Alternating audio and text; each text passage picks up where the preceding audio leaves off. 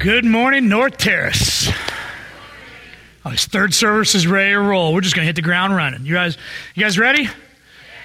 Well, I have been feeling a little vulnerable in my life yesterday, or in the last couple days and weeks, and I thought I might try something new just to have somebody get my back and protect me. So I have hired and acquired my own personal bouncer. And I found that it's really, really helpful. It does give me a lot of peace of mind. It helps me feel more safe and secure.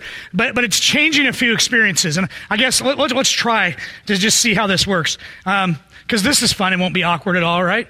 All right. So you all know that I normally like to work the room and shake hands with everybody. And I'm kind of like an open door. But I just want to make sure. I want to greet Joel here. And welcome to North Terrace. Would you make sure everything's safe, please? You safe? Welcome to North Terrace. Thank you. You too. Changes the experience a little. Doesn't feel quite as welcome.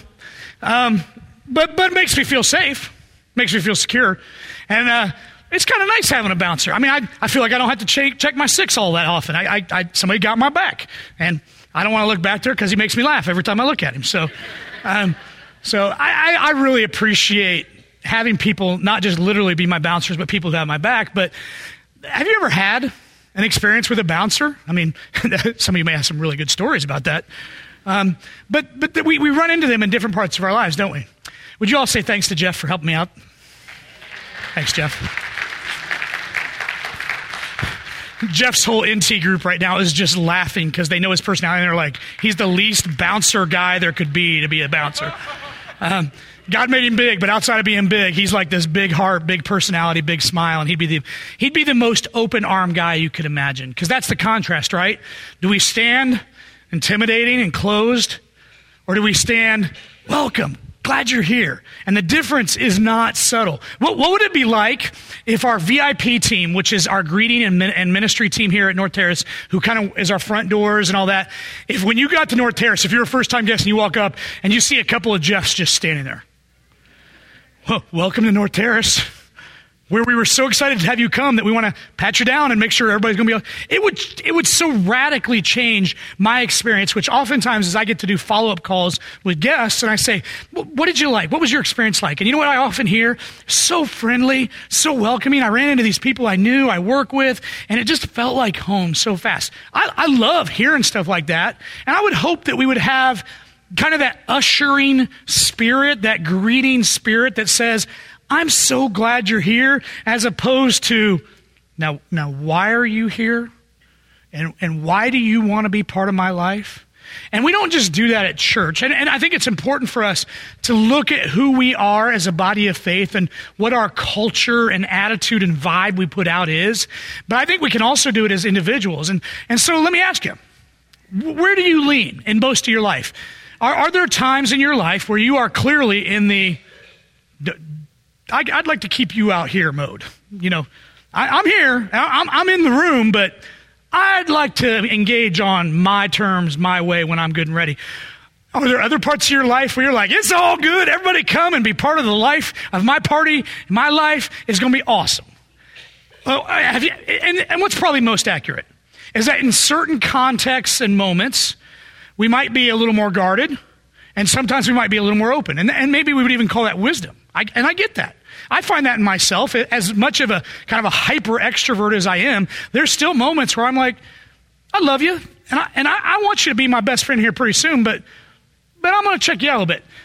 Have you ever encountered that in a business? Like at a restaurant where you went and you heard the food was great, and maybe even it was great, but your experience while you were there was you almost felt like you were a burden on them. Like you're bringing them business and they're treating you like you're unnecessary to the experience. You ever experienced that kind of customer service? Like, I'm sorry, you are making my life hard. I'm like, you're a customer service rep. This is why you exist. But that's another story, another time. Comcast, Time Warner, you know. God bless them all. Because I know we have reps from them in our church. You have a hard job. I love you. Stick with it. Power to people. All right. This week, I needed to get some pants hemmed. And I went to an establishment in our community that is a little more upscale than I normally go to, because that's kind of evident right now. So I walked in, kind of dressed casual, and the gentleman who served me was in a amazing suit, dressed to the nines. And I explained, I'm a baseball umpire. I need to get these pants hemmed. The pair of pants I got I was giving him all this information. He could have cared less. And he was putting out this vibe like, and who are you? And why are you here? And could you please go now? But I'm Chris, so I think everybody's about to be my best friend, so I just keep talking. And so I go into the changing room, I put on the pants, I come out, he measures the first pair, we keep talking. I put on the second pair, I come out, we keep talking. By the time I'm checking out, we're best friends. He's unbuttoned his coat, he's taken off his glasses. I find out his son's a local baseball coach who I've done games for. It took like another 10 or 15 minutes for me to even get out of there. What started for me as the why are you here? Became I'm so glad you're here. And I love that experience sometimes that the walls can come down. And I wish that happened in our lives when it came to how we interact with people from our faith experiences. Because way too often, people who encounter Jesus' followers are experiencing a lot of this and not enough of this. And we've got to work on that. So this morning we're going to continue and put the capstone on our series of messages we've called Love Does. And today we're going to look at this phrase, love walks across the room. And the image or picture is this, that in life, we operate from a place where we live, a place of comfort, a place of norm, our side of the room. And that we're going to look across the room sometimes and we're going to see people who aren't us. And there are so many ways that they aren't us. And we'll talk through some of that this morning. And we have to make a choice. As Jesus followers, do we stay on our side of the room, comfortable and safe with our own, or do we cross the room and get to know those who aren't us? And I think we're going to find as we look at Scripture this morning and the heart of God, that God changes us and challenges us. In fact, I would say it this way, and it's in your notes this way, that Jesus invites us to be inviters. Does that make sense? What it means is Jesus is inviting us to do what he did, to cross the room and invite people to come to the God we found, who loves them that much. And Jesus modeled that. You think about what Jesus did. If anybody walked across the room and what of all the barriers that could have kept them from doing it, Jesus is the Son of God. When he's in heaven, everybody worships and glorifies him. Revelation gets us a hint of how that experience is for him. It's an amazing experience all about him of worship and celebration. He leaves all that behind. He comes to earth so that he can help us find the Father. And now he's saying, now do the same. I'm inviting you to be an inviter. This is an amazing experience. And I hope that today you're encouraged by it. I hope you're disturbed by it. I hope you're comforted by it. I hope it gives you some hope for you. I hope it gives you hope for your friends. I hope it gives us hope for humanity. Because this is God's plan. And we're going to walk through what God has in mind for us all. And I hope that as we spend time in Scripture this morning, that it really, you chew on it. You process it. You say, what does that look like where I live? So we're going to start in the book of Matthew, chapter 28. And if you've been here a few times and maybe heard me preach before, I've actually preached on these words from Matthew 28 since I've been at North Terrace. And I don't do this again to be redundant. It's just these are so powerful and they match what we need to talk about this morning so much that I wanted to go back there. Matthew 28, 18 through 20. And I really don't apologize at all for revisiting such important verses in the Bible.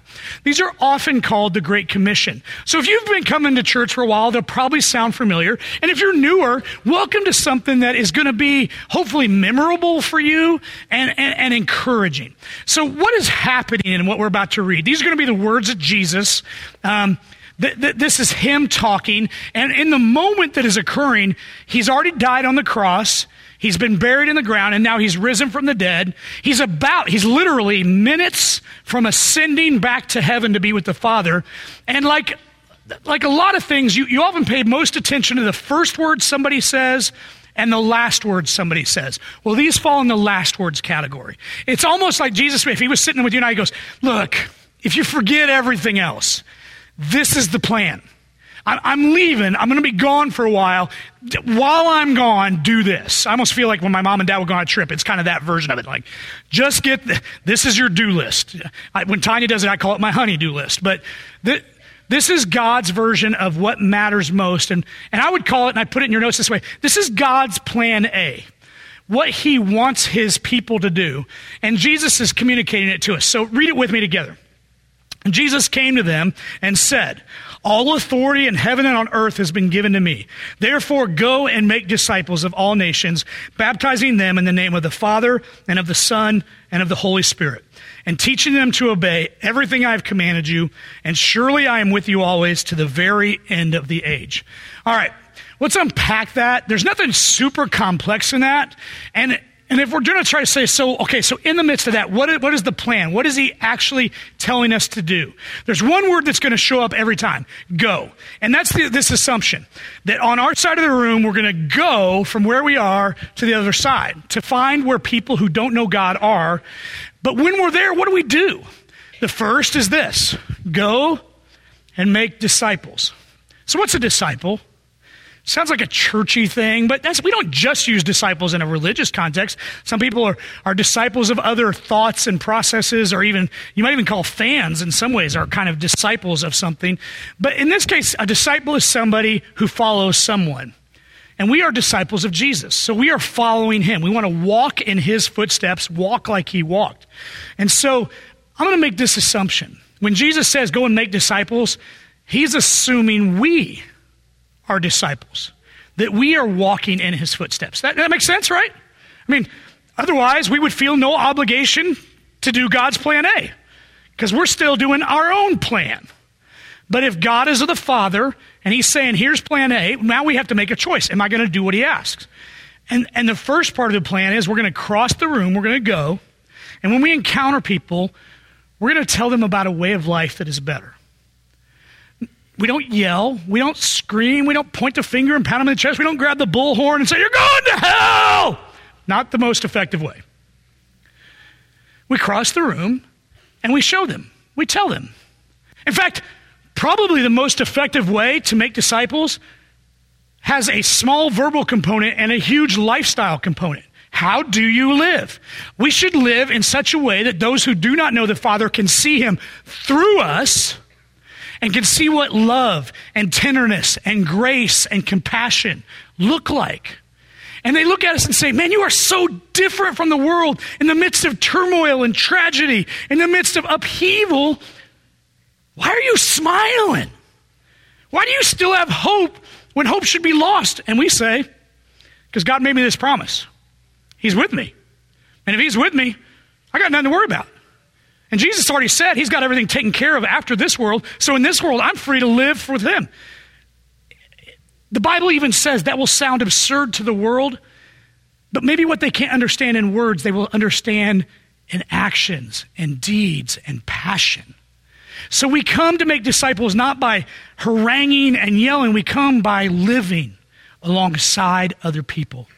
Jesus said we're the salt and the light of the earth. If we stay on our side, then we've missed the point. Salt comes in and it brings its flavor. Light comes in and it shines bright. We come alongside those who are not us, and we show them that God has a way that is better. So maybe once they start saying, hey, I hear about this Jesus you're following, and I think I'd like to follow him too. What do you do? How does that work? God actually gives us, he said it's going to be part of understanding in our head and our heart and our soul. But there's actually a really good first experience of a follower of Jesus. And it's the next thing in what we read in Matthew 18 or 28. It's go and baptize. And so we're inviting people to experience what Jesus modeled for us. The Bible says that we are united with Christ in his death, burial, and resurrection when we're baptized. I think that's amazing. That somehow I get to experience something that Jesus promises through baptism. And Jesus was baptized and I want to be like him. So if I'm a follower of him and a disciple, one of the first obvious things was to do things he did, and he was baptized. And in Matthew 28, what does he tell his disciples to do with other disciples? He says, baptize them. So we go and we say, you want new life? The Bible says part of experiencing new life is believing, confessing, repenting, and being baptized. that this is what it means to be a disciple who follows. And so we do that. We tell that story. We live that story. We model it. We make it attractive through what our hearts and our lives. And then there's this last one. It says, go and teach. Now, sometimes I think we come over with this mindset, we're going to come over and I got to teach you all the things you're doing wrong. There is always room for truth as we're communicating grace. But if all you do is teach what they're doing wrong instead of what God can do that can make it right, then all we're doing is creating a new legalism, a new law. And Jesus came to be the new freedom. And so we've got to communicate grace that frees us to obey what is right. Because Jesus didn't say, don't teach them to obey. I died for them, so it's all good. He says, I died for you, so now you can do what is good. I died for you so you can pursue God's best. And so for those who choose to follow, we then teach. And we teach to obey everything God commanded. Now, ready for a truth?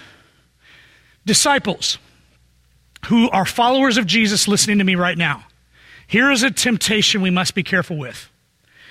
That we sit on our side of the room waiting for God's oven timer to go off when we are done cooking and we are now completed as a disciple.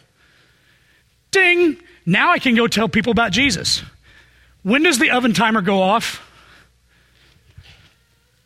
Never. Never. A disciple is learning through a lifelong process to follow Jesus. I've met people in their 80s and 90s who have come to a strong understanding. They said, I'm still learning. I'm always going to be learning because God is bigger than my best imagining. So every day is a chance to learn something new about him. So if we're never going to be done, and Jesus told us to go, that we don't wait till we're ready. We go because Jesus said he'd go with us. So you don't go alone to the other side of the room. You go in the power of the one who sends you because he believes you're up to the job. Anybody ever not feel up to that job? I'm the minister, and sometimes I'm like, you done lost your mind, God. I know who I am, and I'm going to mess this up good. And you know what? I have sometimes, but his grace is big enough. But sometimes he uses just plain old Chris Steele to love somebody in a way I never could have imagined. To be there in a moment way beyond me, but God showed up. And he can do that with you too. So I hope that encourages you, that God has a plan and you're part of it. Now that answers the what in the plan, but there's actually a rest of the story. In Acts chapter 1, verse 8, God even gives the when of the plan. And I want to shoot through this really quick, but I think it's important to remember that there's a lot of barriers we put between us and the other side of the room that are man-made, not God-made. And so Acts chapter 1, verse 8 is actually the same moment that we read in Matthew. It's just some of the rest of the story. This is, again, right before Jesus is going to go into heaven. And Acts 1:8 says these words, but you, by the way, this you is not just the disciples who were hearing it in the moment. This is a you all that means you hearing this and you that will hear this in the future. But you all will receive power when the Holy Spirit comes on you all, and you all will be my witnesses in Jerusalem and in all Judea and Samaria and the ends of the earth. All right, so some of you are like, oh sweet, it doesn't apply to me because I don't live in Judea or Samaria or any of those places. Yeah. It applies to you because the principle here is very clear. He's speaking to a group of people in that moment who live in Jerusalem. So the first place we must go is Jerusalem. But you might then draw a line and go, wherever I live. Jerusalem is where you live, work, play. It's your hometown center base of operations. So God's first place for you to cross the room is where you already live. And it's probably the places where you're going to most naturally, comfortably do it. But then he says, you're going to go to Judea. Now, Judea is the surrounding region right around Jerusalem. So for us in Zanesville, Ohio, this could be that whole eastern, southeastern, maybe even up to Canton, Cleveland. God knows they need Jesus up there. Browns fans alone need hope. Praise God. Okay. I mean, God's footprint is as big as it needs to be. We might even say, why don't we just say this? Ohio. shared language, a lot of shared experiences, a lot of commonality, common ground, common history. And so God would say, go to Judea / go to Ohio. If God ever opens the door to go somewhere, go. He's telling us to cross the room, to go to where people who aren't us live, operate, and they need to hear about Jesus. And then he says, go to Samaria. And you're like, so what? Samaria, what's that? Samaria to someone in Jerusalem would be like someone in Zanesville going to that state up north that begins with an M. And I'm from Indiana, and I know how this one goes. Samaria is Michigan. And obviously that's just football and it's tongue-in-cheek, but it's the people that are your rivals. It's the people that you might be in opposition to. And I would say this, there are a lot of people that we put in our Samarias. Sometimes they have a different skin color. Sometimes they have a different gender, a different education level, a different income level, a different age, and we sit on our side of the room and go, but they're different. Surely someone else can love them. You aren't calling me to love them. Who did God call to go to Samaria? Someone over here said us, and they get my gold star. Drop the mic, baby. You're on fire. It's not optional. They need Jesus. And then, if you had any excuses left, God does go to the ends of the earth, where I'm going to use this word, go everywhere. The world needs Jesus. And I am so grateful that so many men and women have had their heart break, not just for the nation they live in, but sometimes for people around the world. My own son this summer is going to go to Haiti for 8 weeks. As a dad, I'm ridiculously proud, and it's hard. But man, he's listening to God's call and going, I need a chance to tell people about Jesus who might not hear about him otherwise. Go God. Go God. Keep calling us. So what would be your everywhere? Some people's everywhere is time zones away, and some people's everywhere is Columbus, Ohio. God will take you there, but you need to be ready to go. So that's God's plan A. To go, make disciples, baptize and teach, and to go literally everywhere with the gospel. So that's great news. God didn't make a mistake, and that plan has changed the history of the world, and it's given literally millions and millions of people eternal life through Jesus Christ, our Lord and Savior. God, great plan. But I would always ask this, so what's God's plan B? Surely there's a plan B. So what's God's plan B? You're hearing it. There is no plan B. God's plan is us. And if we don't go, the tragedy is overwhelming. If we don't go, the cost is too high. If we don't obey as followers of Jesus, people have no hope. God's plan is you and me. He even gives us a job. 2 Corinthians chapter 5, verse 20. You know what he calls us? Like, since I'm a sports guy, I say this is my position. On the team for God to accomplish his plan, this is where I play. I am an ambassador. Check out these words. We are therefore Christ's ambassadors, as though God were making his appeal through us. Welcome to the team. We implore you on Christ's behalf, be reconciled to God. This is your calling. This is your purpose. This is what you were born for. And if you don't do it, somebody might not ever hear. Does that tweak anything in your heart or nature? Is there something that makes you want to weep because someone may not ever hear about Jesus if you don't go? We got to cross the room because it's really comfortable over here. It's really safe. I mean, I know these people. This is my family. This is home. But if I stay home, people die. I hope your heart breaks for this. I hope God pulls on it so much that you're like, I find that difficult. Then God, be difficult. You are an ambassador.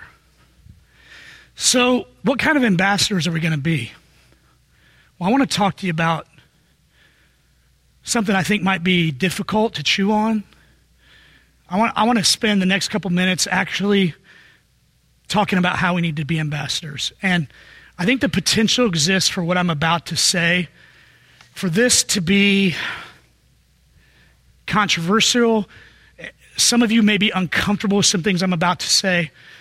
So I want to make this request.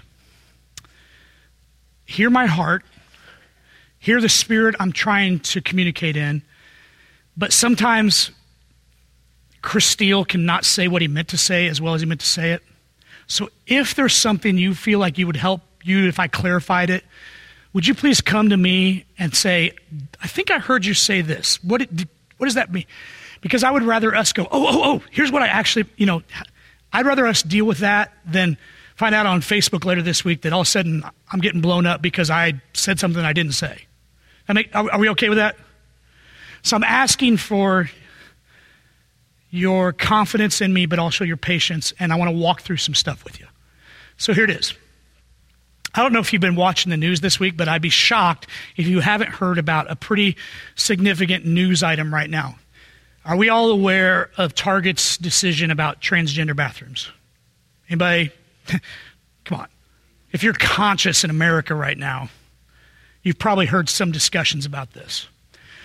So let me give you a few thoughts and unpack some things. I've been a little disappointed this week in God's people. I've seen a lot of things on social media like Facebook and Twitter that have caused me to step back and go, who are we? And what are we yelling about? For instance, did you know 2 of the most viral posts this week are absolute fabrications about incidents that happened in Target bathrooms? You know who forwarded all those posts? Christian people who said, see, I told you so. 10 to 15 seconds of quick research would have shown you that pseudo news sites that are mocked up to look like legitimate sites completely fabricated these news stories, made them look like the real thing, and then put them out there. You know why? Because every time they get clicked on and forwarded, those companies make money. And they basically said, I wonder what will happen if I put out this bait. And we all bit. And I wish I could tell you that nobody at North Terrace sent me any of those. And if I did, I would be lying. So what are we doing? What voice are we communicating in? So let me give you a few thoughts. Now, and in the future, when something comes up that maybe makes you go, that doesn't seem right. That raises my concerns. Maybe it's about society and culture or the church. Can I make a request? And can we agree to do this? When that happens, let's pause. Let's breathe. Let's pray. Let's open up Scripture and see what it says. Let's reflect and ask God for guidance. So before we speak or before we hit send, we know that we are being God's ambassadors in a voice and in a way that would bring Him honor and glory, not make Him or His people look foolish. Can we agree on that? Not rhetorical. We can do better. And here, I would transition to this thought. We got to remember Jesus' model. I mean, Jesus made stands for truth. So I'm not telling us to say, it's all good, nothing matters, everything, whatever feels good. Jesus said yes and no, right and wrong. And there were times that He said, this is what you're doing is wrong. But you know what He did to the world? Sinners. He came and encountered them, and where He would state a truth, He would surround it with grace and say, I'll meet you where you are. To a woman caught in adultery, He tells her to go and sin no more, but He also communicates tremendous love. To prostitutes, tax collectors, some of the most evil, vile people of His time, you know what He did? He came to them and said, I love you. The kingdom of God is near. There is hope for you. He never said, hey, keep doing what you're doing. That sounds like a great idea. He said, I love you. And there's a way that could be better. So the truth was surrounded by grace. But we take grace and we surround it with so much truth that people can't hear the love of God through our pointing fingers and our loud yelling voices. Oh, friends, Jesus gave us a better way. I'm not telling you to make no stands. I'm telling you to make the stands Jesus would make. And let me ask you this question. And this one is rhetorical, but I want you to chew on it.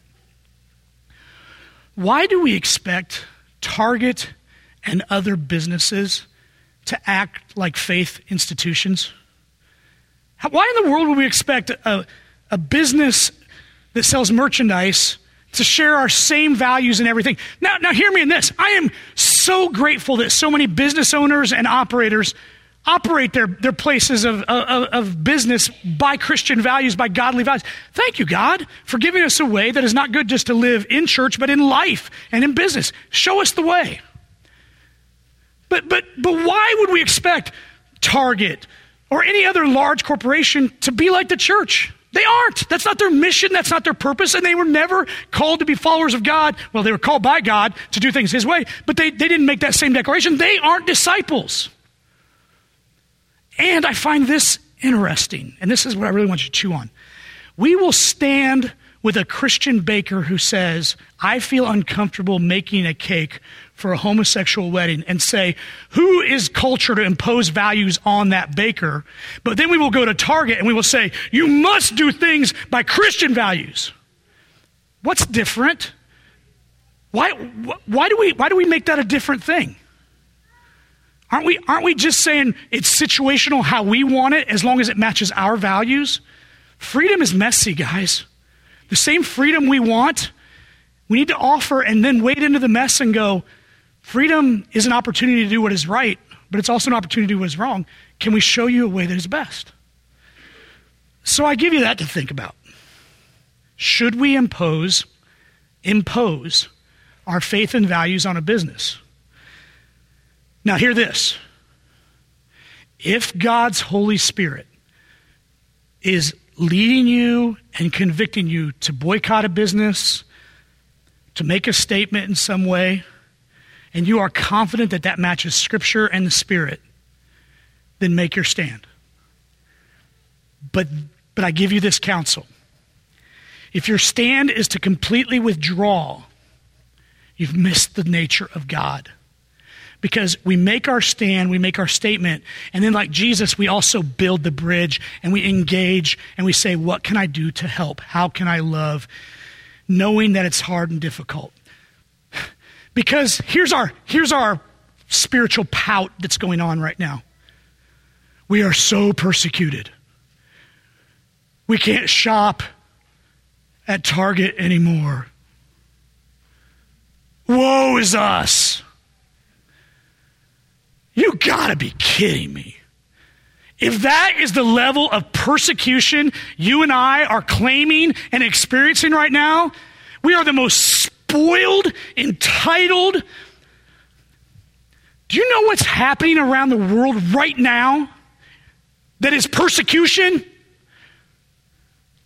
That moms and dads got up this morning in parts of the world to go worship God the Father, knowing that they could be arrested, their children could be taken away from them, that they could be physically assaulted, they could lose their businesses, their incomes. There are people in North Korea who, when they are caught worshiping God, are laid down in the street and a steamroller rolls over them to kill them. But you can't go to Target. Let's stop and realize what persecution is and also realize what opportunity is. When we disagree with someone, we don't have to go to war. Because if we have to go to war, that means that the war is still being fought. We already know that God has won the culture war, God has won the war of physical life, and God has won the war of spiritual life. So we don't enter into these moments as, I wonder if it'll turn out good for God. We get to enter into them with confidence that says, God is with us. God, show us how good can come from a moment. So we go to Target. And maybe we don't buy a single thing for us. But I heard a story this week where a pastor went in and said, I want to buy a candy bar for every one of your staff members. And the two managers on duty started weeping because they'd been cursed at and yelled at all week by God's people. Shame on us. We're better than that because Jesus was better than that, and we're supposed to be like him. Look, some of this is hard. I mean, I bet some of this stuff makes you uncomfortable and you're like, I just don't get it. I find it really difficult to relate to. The transgender thing, man, I have lots of questions. Can I tell you a quick story? Since it's third hour, I'm going to go just a few minutes longer, but I want to tell you the story. I haven't told it yet today. When I served in Colorado, there was a man on our staff who I held in very high regard. He was a gifted, eloquent speaker, and you may notice that I'm not very notes-driven. I'm not anchored there. He was one of the first ministers I saw do that, and I said, I want to be so passionate and have God's word in my heart for what I came to say that I don't have to keep looking at my notes. And he was that guy for me. And we moved, and last year, actually it was about 18 months ago, I remember sitting in the office over here, and I get this phone call from a friend who had served with me out there, and he goes, hey, have you seen this? And so I go online. And my friend Paul is now Paula. This guy has spoken at national gatherings of the Christian Church, Church of Christ. He's a leader of leaders. And if you're going to ask me, do I have all the answers and can I make all sense of that? All I can tell you is this. He's my friend. And God loves him. And so I do too. Because for Paula,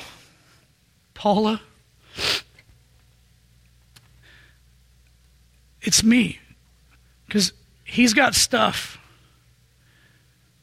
And I've got stuff. You've got stuff. Man, we all got it. And not only is the world watching how we approach those who don't follow Jesus, but I think we're watching each other. And we're saying, is it okay to be broken here? Is it okay to open my heart and say, I need help?